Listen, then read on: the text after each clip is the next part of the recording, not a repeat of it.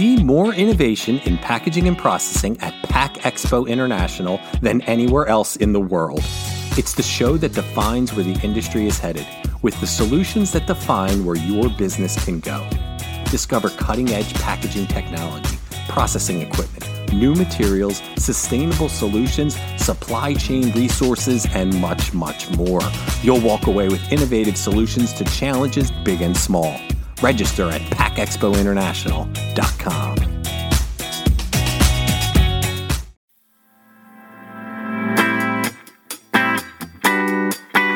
You're listening to Unpacked with PMMI, where we share the latest packaging and processing industry insights, research, and innovations to help you advance your business. Hi, and welcome to part 4 of a special 6-part sustainability series of Unpacked with Packaging World editors Anne-Marie Moen and Matt Reynolds. As always, I'm your host, Sean Riley, and today the three of us take a deep dive into reusable refillables. Matt and Anne-Marie cover sustainability and packaging materials daily for leading packaging publication Packaging World. In the past few years, we have seen society embrace using reusable refillables with something as simple as a plastic or metal cups that everyone is carrying for drinking versus repeated purchases of packaged beverages. When I think of reusable or refillables, I'm immediately brought back to stories of the milkman dropping off milk and taking away the old bottles. While not exactly the same, it's not too far off according to Anne-Marie and Matt. Hear them talk about companies that are embracing similar ideas to this, with everything from healthcare and beauty products to laundry detergent and dish soaps. So let's jump right in. So with all the fancy introductions out of the way, welcome to the podcast, Matt Reynolds and Anne-Marie Moen. Welcome, Matt. Thanks for having me, Sean. And welcome, Anne-Marie. It's a pleasure to be here. Oh, the pleasure is always all mine. Today we're talking reusable packaging, and the usual example that everybody uses with reusable packaging goes back to the old idea of the milkman drops off, filled jars of milk. You use the milk. When you're done, you put the jars back out. I actually, growing up outside of Philadelphia in that area, we had a company, and this wasn't as far removed, I think, as the milkman. It was called Charlie's Chips, and you would get these metal tins, and they would sit outside your house when you needed a refill. But basically, inside was a clear plastic bag of chips, pretzels, whatever type of thing you would want. And then when you needed refills, you let them know. You put it back outside, just a tin, and they would put it in there. So it's kind of the same idea. I don't know why that fizzled out. I guess Frito-Lay kind of took off and stuff like that, and that whole business, which is weird as we see. I'm getting off on my own rant now as we see that kind of e-commerce and bringing direct to consumer is coming back. But let's go reusables, because that's why we're here. So I guess basically, why is that something that we're seeing sort of come full circle back into the zeitgeist? Well, we often hear reduce, reuse, recycle. Right. And there's actually a reason that they're in that order and that we have that saying, and that's because the EPA has a hierarchy of non-hazardous waste material.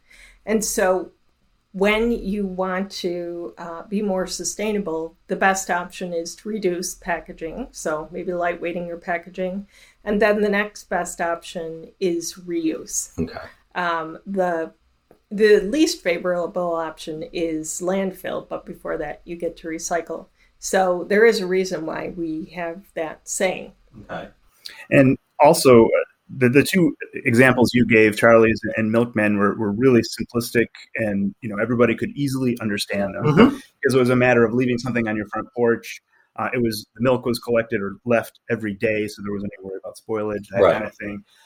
But after decades of single-use packaging and the package itself going one direction, not cycling round and round, there is a certain amount of re-education that has to happen. People have to get back used to it. Right. But now there's tools to better educate or bring that consumer back around to the idea of circular or of a durable, usable, refillable package. Both on the consumer side, consumer education side, whether it's QR codes or videos on YouTube that can explain to the consumer, this is how you do it, this is how you can correctly do it, and completely adhere to the program so that you get these necessary 50, 100, whatever it might be, cycles out of a durable package. And that works on the brand side too, because they're learning about the consumer's behavior. So we often hear about friction, and the more friction there is for a consumer who's used to just buying something, grabbing something off the shelf, no friction at all, very limited friction.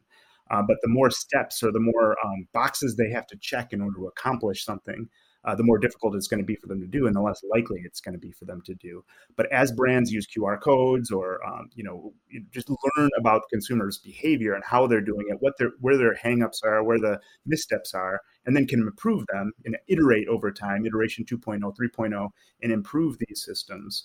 They can lower the friction, reduce the friction, and make it easier for consumers to do this. And eventually, the ideal would be something with no friction at all, no barrier to entry. Mm-hmm. So that's why with these tools that we have available now on our phones, and with the tools that brands have to be able to monitor consumer behavior, their end behaviors, that basically lowers the barrier to entry for these reusable systems.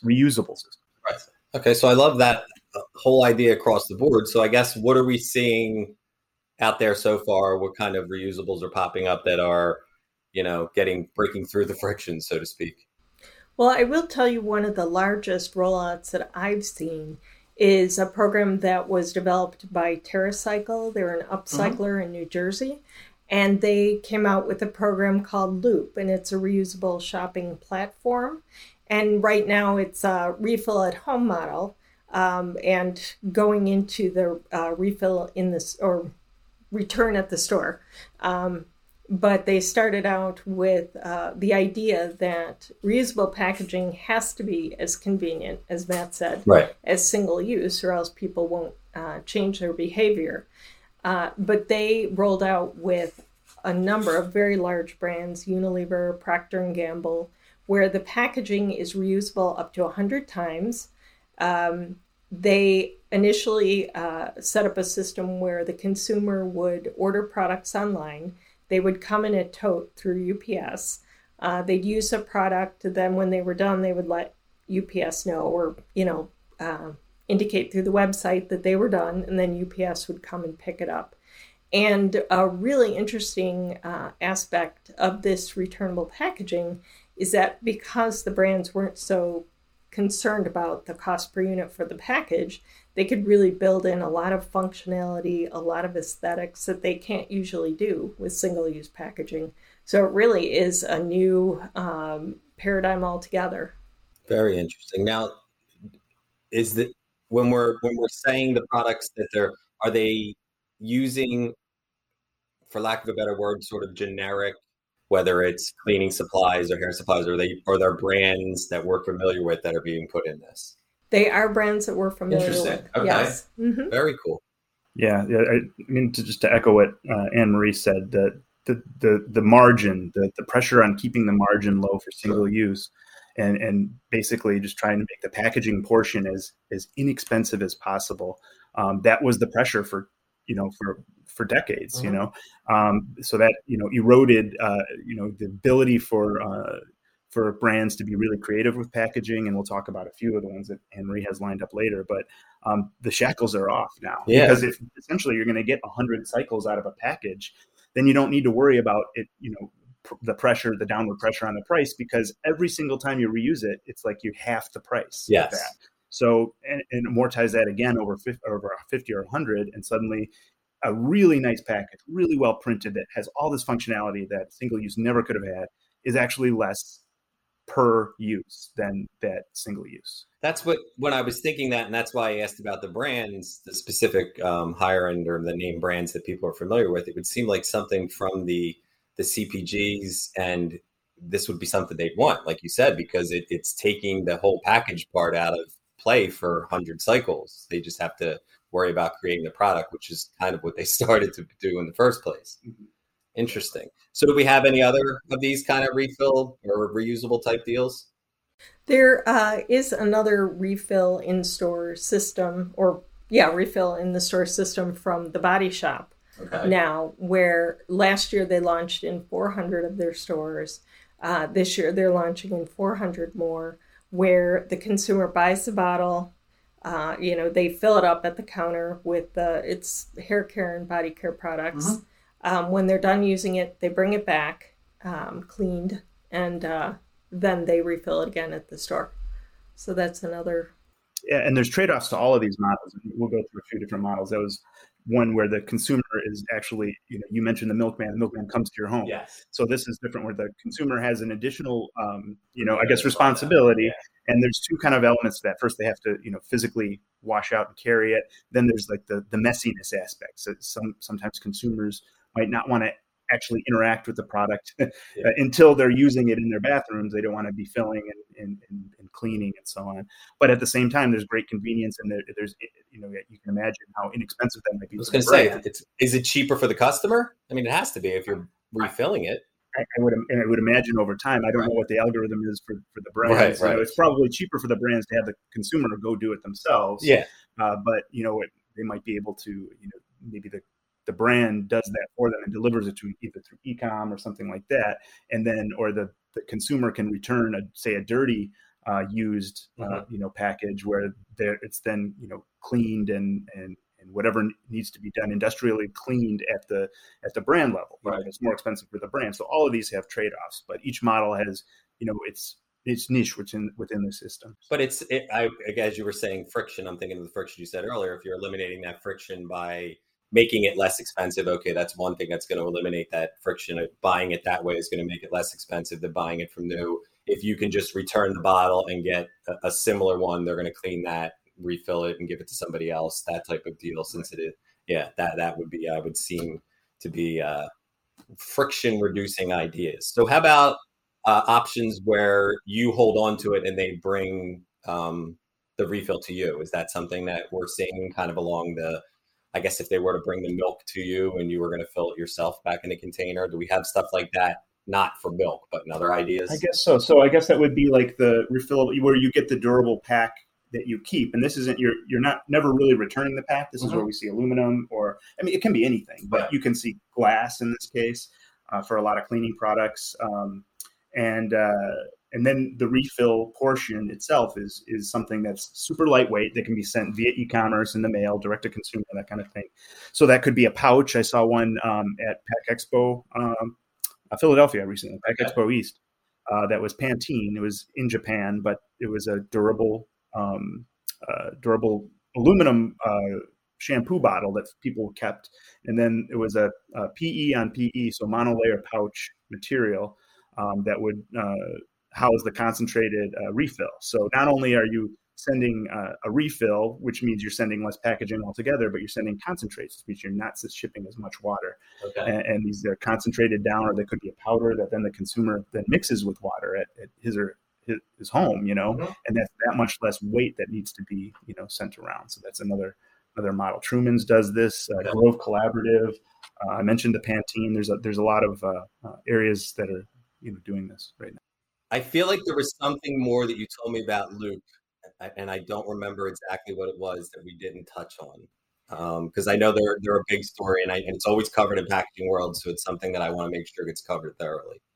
Well, what's interesting about Loop is they began as an e-commerce platform, but their ultimate goal was to have these products at retail. So there are now Kroger stores that have a Loop section within the store. So it's all these name brands with the reusable packaging. You pay a deposit for the package. When you're done with it, you bring it back, and they have kiosks now where you can drop it off, get your deposit back. And another big name that's also using Loop packaging now is Burger King. So it's expanded to food service. And it's the same idea. You use the package, then you get your deposit back. And as Tom said, he wanted to make it as convenient for the consumer as single use. So his ultimate vision is to have these return kiosks almost as common as trash cans. So you wouldn't necessarily have to bring your Burger King package back to Burger King. Right. You could drop it off at any of these kiosks. I like it. And then from there, they go to these Loop centers where they're industrially cleaned, returned to the brand owners, and refilled. Because that, to the thing in my head, and if I let it go, it's going to fly away, that I was thinking is we've been talking again, personal care, cleaning, stuff like that. Do we have any of these options for food? You mentioned Burger King. Are there any other ones out there? Because obviously food and beverage is what sort of is the biggest player in packaging. I feel like Loop right now is the only one I can think of off the top of my head that's doing food. They do cookies, they do Tropicana orange juice, they do a lot of dry products, in addition to household cleaning and personal care. I think on the food service side, though, Starbucks and some other companies, again, this isn't exactly food off the shelf retail, but this is another way that, Starbucks is, you've seen probably that there's a polypropylene coffee mugs that are you just keep using over and over again. So I think there's this whole model has legs on the food service side as well. Yeah, that's a simple one that, like Wawa, where you get your coffee I bring the same cup in, it's cheaper to get it refilled. That's going to eliminate waste right there. I wasn't even thinking of that as something simple that is out there that we do. And that it seems like consumers have no problem doing. You're saving some money, you have the cup anyway. So that seems like another easy entry, takes away the friction, like you said. I think it's getting easier because brands and food service companies and they're learning about the behaviors. And again, going back to QR codes, they're getting better at this. They're making it easier. The condition of attendance is becoming simpler. So over time, it's working both ways. The brands are coming to the consumers, and the consumers are slowly coming to the brands. And again, the consumers, I would say, it's the tip of the spear right now. It's the leading, bleeding people who are doing things like Grove Collaborative. But I think especially it's a generational thing too. I think you'll find Millennial and Gen Z that, they're more adept at technology, and technology is the intersection at which the brand interacts with, the consumer and they learn about each other, how the consumer can use the system, and the brand learns how the consumer is using the system so as to improve the system. So I feel like especially coming out of, the hopeful tail end of this pandemic where e-commerce exploded, that seems to me, at least in my head, is something that would really help this idea of reuse, because people are so comfortable having things brought to their house. It's easy to return things, relatively easy to return things e-commerce wise, whether it's Amazon, things like that. Would you guys think, opinion wise, that would be something that's going to help the adoption of this reusable type thing, because people are so comfortable having things brought to their house, taken from their house?